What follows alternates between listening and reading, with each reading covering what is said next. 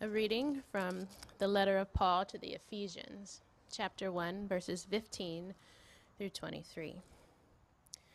For this reason, because I have heard of your faith in the Lord Jesus and your love toward all the saints, I do not cease to give thanks for you, remembering you in my prayers, that the God of our Lord Jesus Christ, the Father of glory, may give you the spirit of wisdom and of revelation in the knowledge of him, having the eyes of your hearts enlightened, that you may know what is the hope to which he has called you, and what are the riches of his glorious inheritance in the saints, and what is the immeasurable greatness of his power toward us who believe, according to the working of his great might that he worked in Christ when he raised him from the dead and seated him at his right hand in the heavenly places, far above all rule and authority and power and dominion, and above every name that is named, not only in this age, but also in the one to come.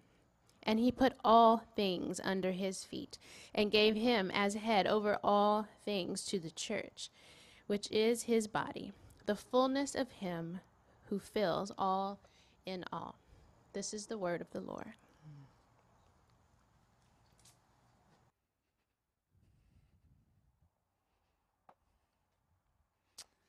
Well, amen. There's going to be a lot of opportunities in this sermon for you to either verbally or in your heart to agree with the goodness of God that is proclaimed over you in the gospel. And so I just want to give you the freedom to do that. As I preach this morning, as I just lay out what Paul is saying about the goodness of God, I just want to give you the permission to agree with the Lord Jesus in your spirit that the gospel is true. You can say it out loud if you want to. You can say an amen. But there's a lot of good news here for you. We're calling this series Ephesians, an ancient church in an anxious age. And the unbelievable reality for us is that there are ancient truths about us and about our God that are the keystone for your life. One of those keys for you is this. From ancient times we learn that the pressure is not on you. The pressure of life is not on you. The pressure, the weight of this world, the weight of your life is not on you. It is on Jesus Christ the Lord.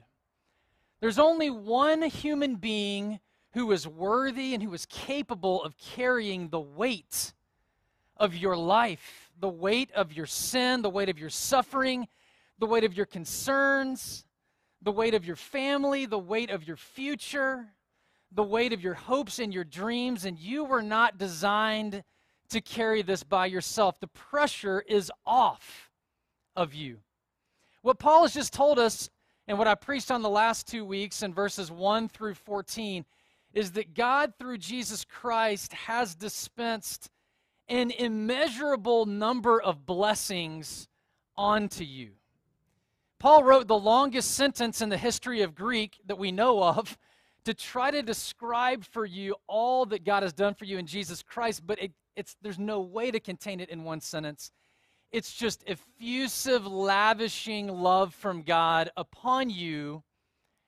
And Jesus Christ comes along and he says in Matthew 11:28, "Come to me, all you who are weary and heavy laden, and I will give you rest."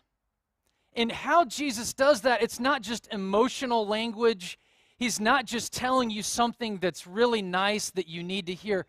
He's backing it up. He's saying, I am carrying the weight for you, and how he carries the weight is what we read in Ephesians 1:3 through 14. But we often, if we're honest, we don't live like that.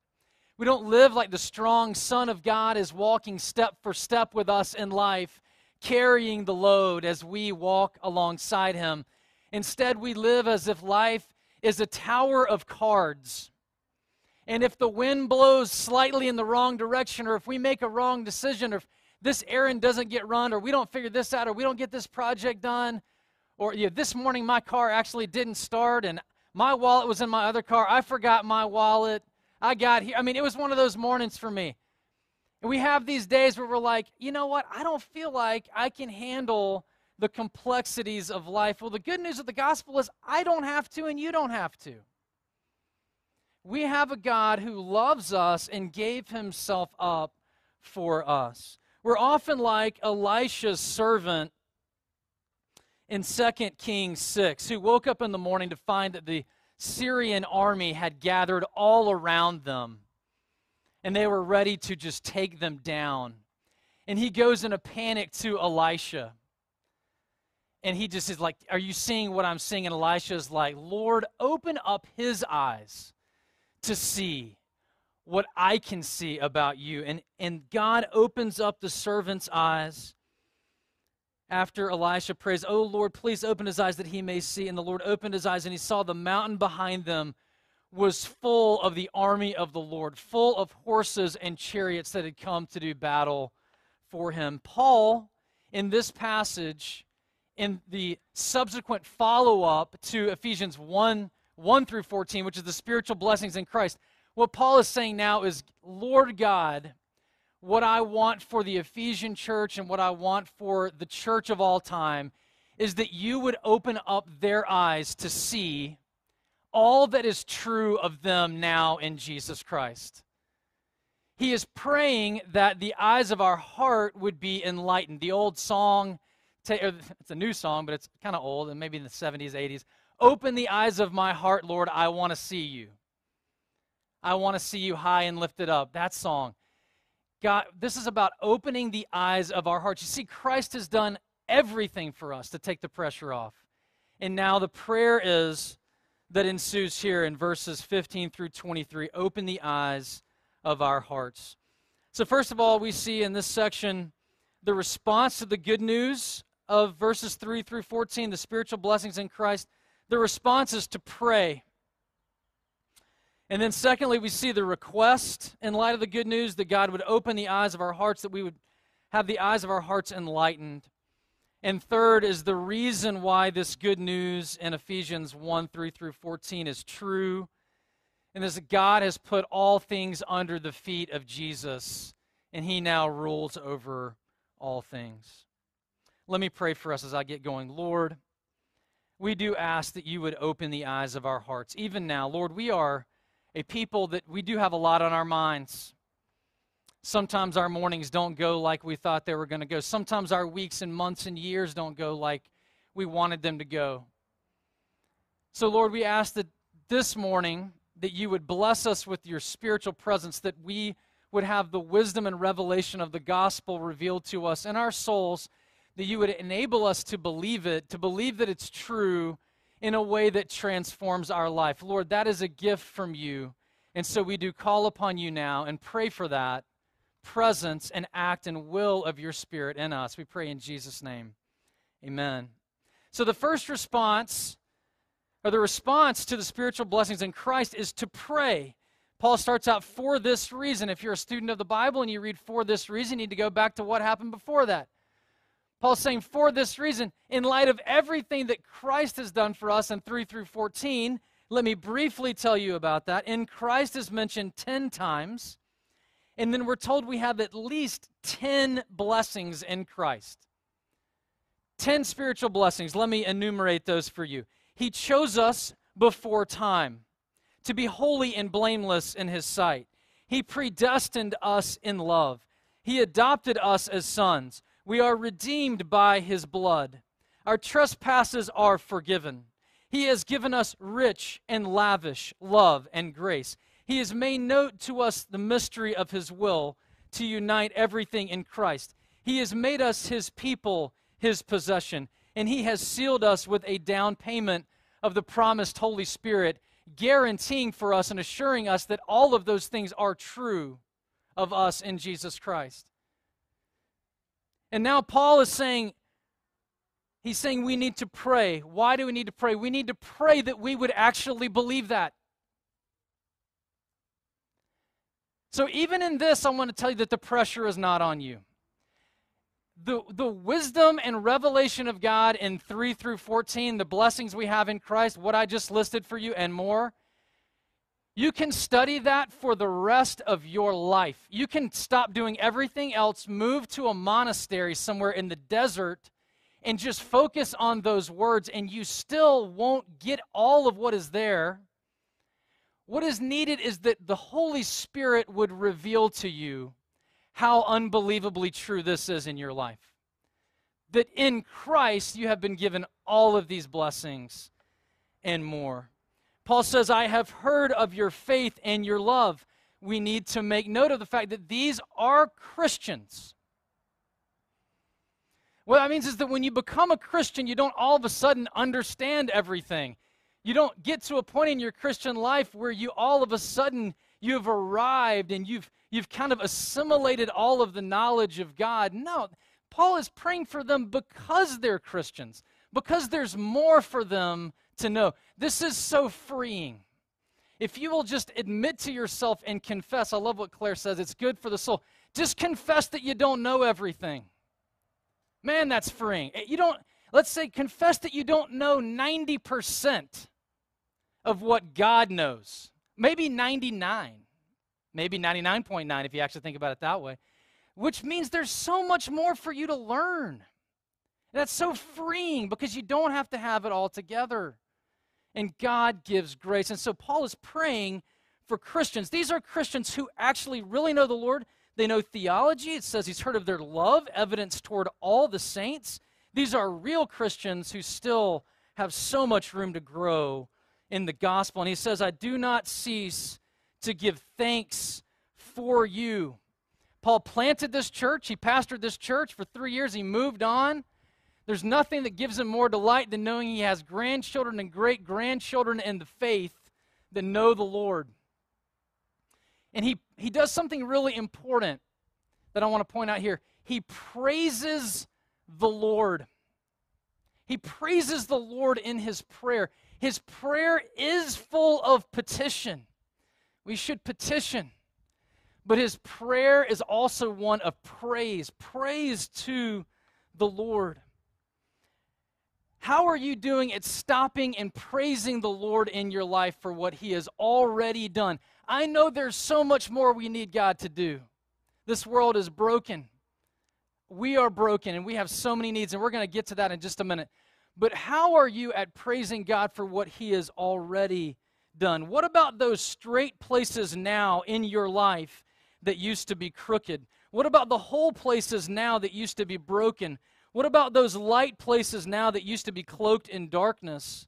Do you give God the praise when he works his grace in the world around us and in your heart?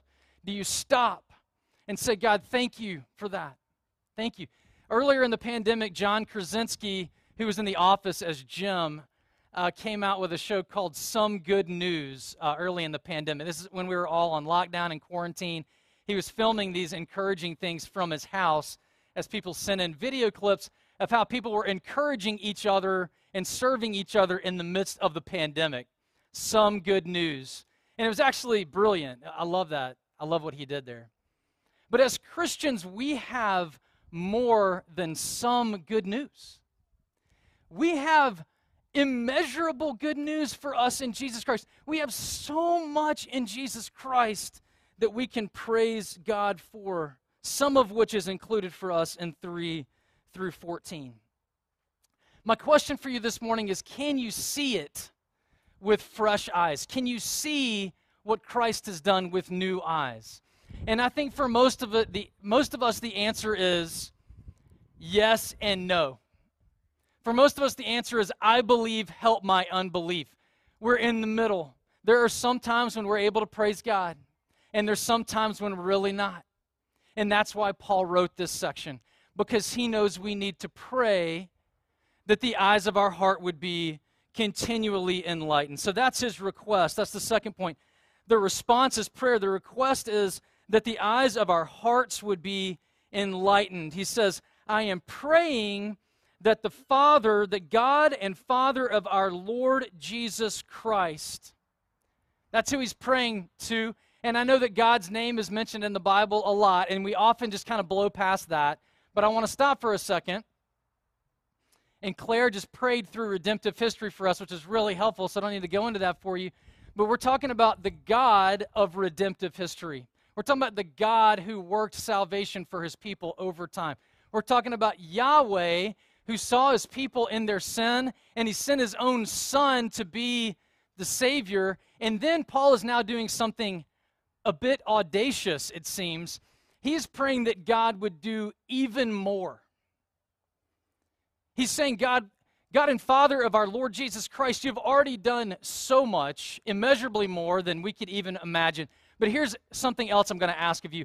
I'm going to ask that you would open our eyes, the eyes of our hearts, that you would reveal to us the wisdom that you have, the wisdom of the gospel, that we would see what you see, that we would see like Elisha's servant sees, that we would have our eyes open to spiritual realities that just are beyond us and that we don't fully comprehend.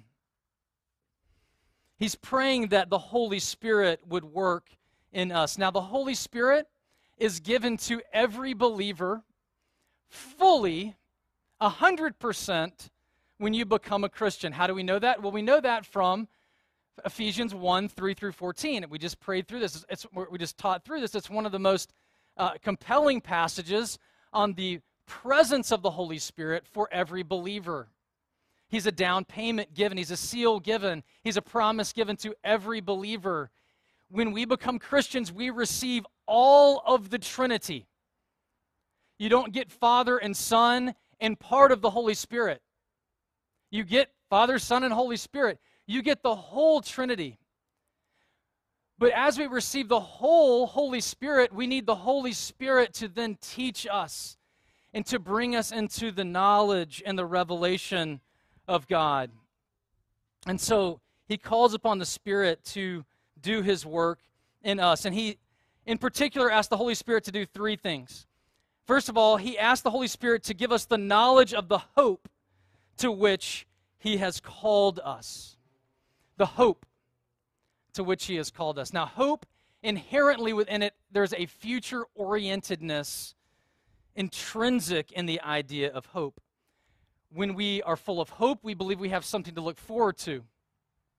When we are not full of hope, when we are hopeless, we believe that we need to dread the future or fear the future.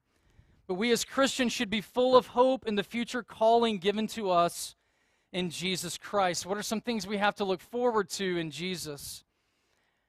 Well, Philippians 1:6 says that we should look forward to being continually transformed into the image of Christ. It says, he who began a good work in you will be faithful to complete it until the day of Christ Jesus. Those areas of your life that you wonder, what's going to happen in those areas of my life? What's going to happen is that Jesus Christ, through the power of the Holy Spirit, is going to keep on transforming you. He's going to keep on working in you. We have hope that we can hold on, that God's going to hold on to us through the trials of life, no matter how difficult things get. Romans 38, and 39 says, for I am sure that neither death, nor life, nor angels, nor rulers, things present or things to come, nor powers, nor height, nor depth, nor anything else in all creation will be able to separate us from the love of God in Christ Jesus our Lord. That means that in the future you have the hope that God will never, ever let you go. He will never leave you or forsake you. You have the hope that one day all things will be made new. That all crying and pain and tears and brokenness will be gone. Revelation 21:4, he will wipe away every tear from their eyes. Death will be no more. There shall be no more mourning or crying or pain anymore, for the former things have passed away. Revelation 22:2 and 3, the leaves of the tree were for the healing of the nations. No longer will there be anything accursed, but the throne of God and of the Lamb will be in it, and his servants will worship him. We have great hope in our lives. We have great hope that we will be transformed. We have great hope that God will never leave us in our suffering. We have great hope that our suffering, whatever your suffering is, it will not be the end of the story. It won't be the end of the story for you or your children or your parents. The end of the story is the redemption of Jesus Christ of all things. And that's good news. And Paul is praying that we would know this. We would know the hope of our calling. The second thing he prays for is that we would know the riches of his glorious inheritance in the saints. This riffs on a theme from last week, verses 11 and 12, where we are God's inheritance, where God is now saying that you are my portion, my possession, you're my people, I love you. And what Paul is calling us to understand here is that we need to live in light of that reality that we are secure in the love of God, that love that will not let us go. That love that cannot love us more and will not love us less. That love of God that he would so care for us, that he would call us his children, his adopted children. There's nothing closer to our hearts as parents than our children, and we are flawed people. We're broken people. And God calls you his child. He says, I will never let you go. Just like I led the people of God throughout all of their trials and temptations, led them through the Red Sea, led them into the promised land, so will I lead you. I will never leave you or forsake you. I have you by my righteous right hand. You are my inheritance. And that is a reality for us. When we're living through these weeks that we go through in life, you are not alone. You are never alone. You have, yes, a church community around you, which is the hands and feet of Jesus, hopefully to you, but even more so than that, you have Jesus Christ, who says in John 6:44, you will never, ever be snatched out of my hand. What that means is that there is no abuse that will not be totally healed.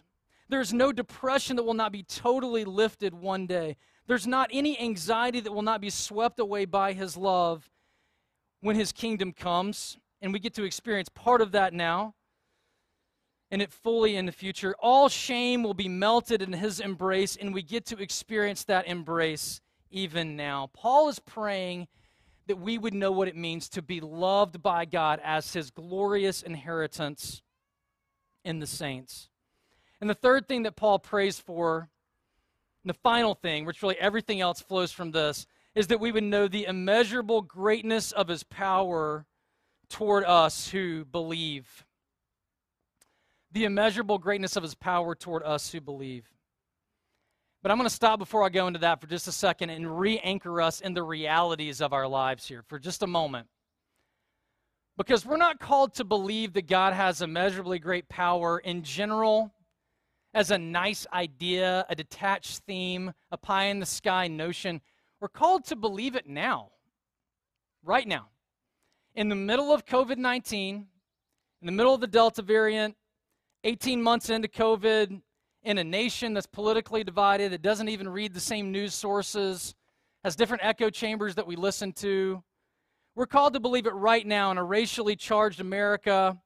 We're called to believe that God has immeasurably great power in whatever you're facing in your family life, whatever your children are going through, whatever you're going through, whatever health challenges you might have. You're called to believe that God has surpassing power right now. And I just want to say, let's acknowledge that is not something that is easy for us to do, if we're just being honest for a minute. I heard of a way of describing this moment that we're in that was really helpful for me. There's an idea that's being talked about in circles of art and philosophy and culture these days, a little bit more than I've heard before, called liminal space. Liminal space. Liminal space is like an in-between time. It's a time when you're in a holding pattern. It's a time when you're on the threshold of something new, but you're not there yet. It's like let's say you're in Manhattan and you're catching a train. You got off a bus and you're walking through a tunnel and you're going into the subway, and you expect to be in that tunnel for roughly 5 minutes. But it's been 18 months. 18 months in a subway tunnel where you're like, wait a second, I thought we were going to get on that train.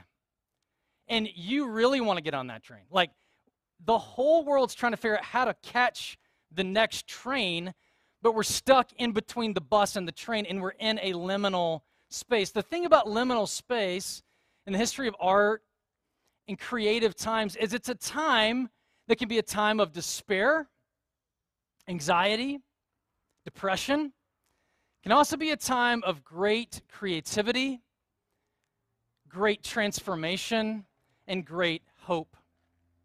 It's a liminal space. The reality of the gospel is that Jesus Christ came into our tunnel. He came and he is with us right now in this space.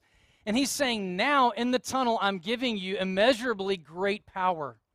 I am with you. I'm not just out there telling you I have power. I am with you.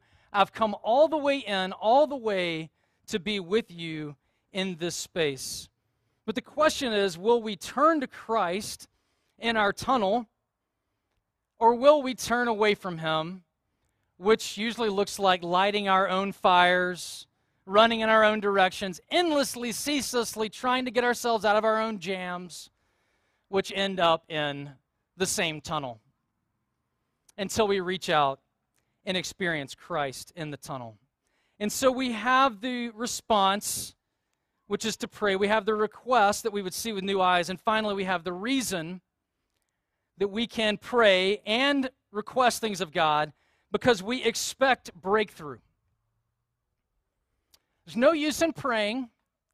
There's no use in asking God to give us spiritual wisdom and insight if we don't expect him to answer that prayer. The point of Ephesians 1:15 through 23 is breakthrough. It is breakthrough in the tunnel of life, in the middle of life, when you can't figure it out. It is experiencing Christ in the liminal space. So the reason why we can expect this of God is because we can expect breakthrough because he has put all things under the feet of Jesus. I'll explain that in just a minute. But the rest of this passage flows out of Paul telling us why we can expect breakthrough, why we can expect immeasurably great power. The first reason is he has revealed his power to us in the resurrection of Jesus. The resurrection of Jesus proves to us that God can do all things. He can literally break through death to life. Literally. Jesus Christ died on the cross for your sins. He died. He was really dead. He was not mostly dead like the Princess Bride. He was really dead. He was a man who died on the cross for your sins. He was in the tomb for 3 days. In the ancient Near East, 3 days meant that you were not mostly dead, that you were dead. Totally dead. There were some that believed that you could still be alive somehow, but your soul left your body at 3 days, and after 3 days, Jesus Christ, through the power of God, was raised up, the first fruits of the resurrection. There are going to be more that follow him. But in the middle of history, a man was raised from the dead. Jesus Christ was raised from the dead. And Paul is saying because Jesus was raised from the dead, it means he has immeasurable power available to you in the tunnels of your life. Because he was raised from the dead, you can expect breakthrough. The second reason we can expect breakthrough is he has revealed his power in the reign of Jesus Christ. After God raised up Jesus Christ, he raised him up even higher, and he ascended up, and he seated Christ at his right hand, and he is now reigning, meaning he has the highest position and authority over all creation, meaning that there is no one who has greater authority than Jesus Christ right now. He is sovereign over all things. He is reigning at the right hand of God. Not only is he reigning, and you can expect breakthrough because of that, you can expect breakthrough because he has revealed his power also in the name of Jesus. It's not just in his position, it's in his name. He's given the name that is above every name. The name is above every name. We learn in Philippians 2:11 and 12, it says, the name of Jesus, every knee shall bow, and every tongue confess to the glory of, that Jesus Christ is Lord, to the glory of God the Father. We read in Colossians 1:18 that he is sufficient, that he, Jesus, holds all things together. He has a name that is above every name. What this means is that when the demons hear of the name of Jesus, they run because they know there is no other spiritual authority greater than them. When powers in this world hear the name of Jesus, there will be a time when they will submit themselves to Jesus Christ as well.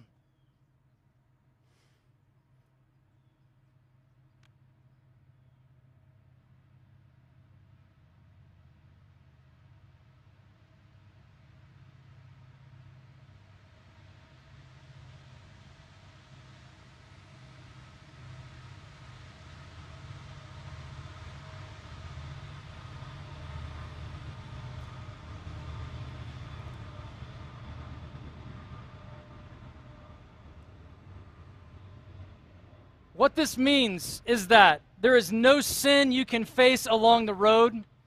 There's no person who can come against you and hurt you. There is no power in all of the universe that is greater and higher than the name of Jesus. There is no tunnel you can face in life that Jesus cannot drive a train directly through. All right? There is no reality in this world that is more powerful than him.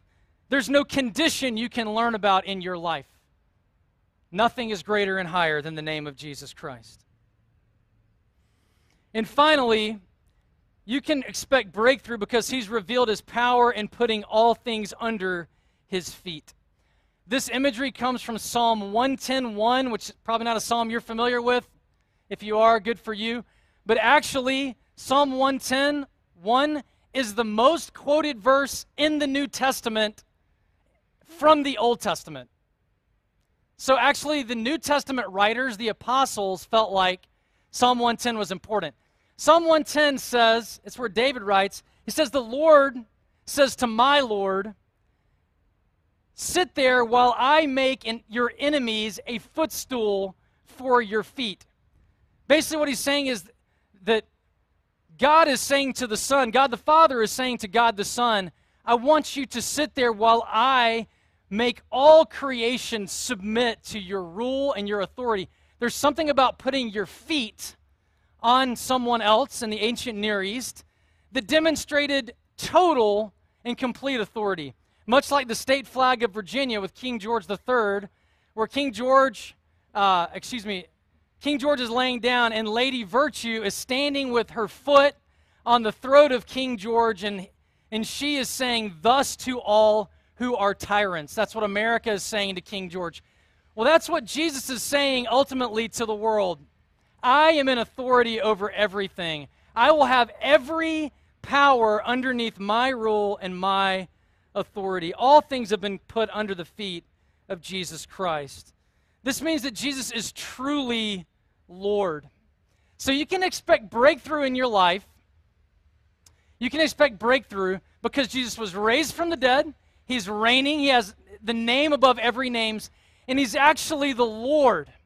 N.T. Wright says that when Jesus died on the cross, was raised from the dead, what he did is what he already had by right as being the Son of God, he already had it by right, he was already the Son. He then proclaimed his lordship in fact. What he had by right, he now proclaimed in fact. So in the facts of history, Jesus Christ is the Lord of all. So what would it be like to see what Jesus Christ has done for us? What would it be like to have the eyes of our hearts enlightened so that we would know the hope to which he has called us? We would know the glorious inheritance that is ours being the saints. That we would know the immeasurable power available and given to us who believe. What would that be like? It would be something like Elisha's servant that day, who woke up and saw all of the terror all around. And then God opened up his eyes and he saw all these amazing things that were true in Jesus Christ. It would be like waking up consistently and believing that the pressure is not all on you. It would be like waking up consistently and believing that Jesus Christ is with you, holding you, bearing up the weight of this world on his shoulders and not on yours. Wouldn't that be beautiful? As I end with that, I want you to not feel pressure from that statement. That you need to somehow get yourself into a position that you no longer feel those pressures. Instead, you need to pray. We need to pray. We need to pray that God would do that. That he would show us how amazing he is, all that's available to us in Christ, that he would transform us in these liminal spaces, these tunnels of our lives, that we would see and believe the good news of the gospel in Jesus Christ. Let me pray for us.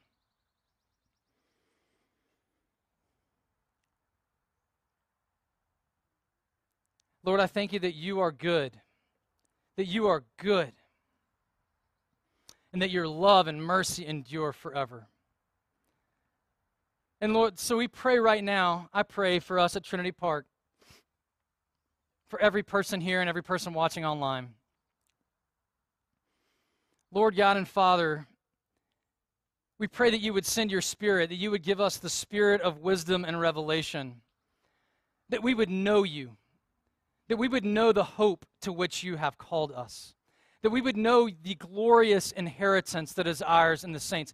We would know the immeasurably great power given to us who believe that is like the working of your mighty strength that you exerted when you raised Jesus Christ from the dead and you seated him far above all rule and authority, and you gave him the name that is above every name, and you submitted all things to him, and you gave us as the church to him, so that now Jesus Christ, as it says in verse 23, what is he doing? He is filling us up. Lord, we pray that you would fill up your church with yourself, that you would fill us with your very presence, that we would know and believe that the gospel of grace really is true. It really is ours. We pray that you would really transform us in this tunnel space of our lives that we're living in right now. We pray in Jesus' name. Amen. Amen.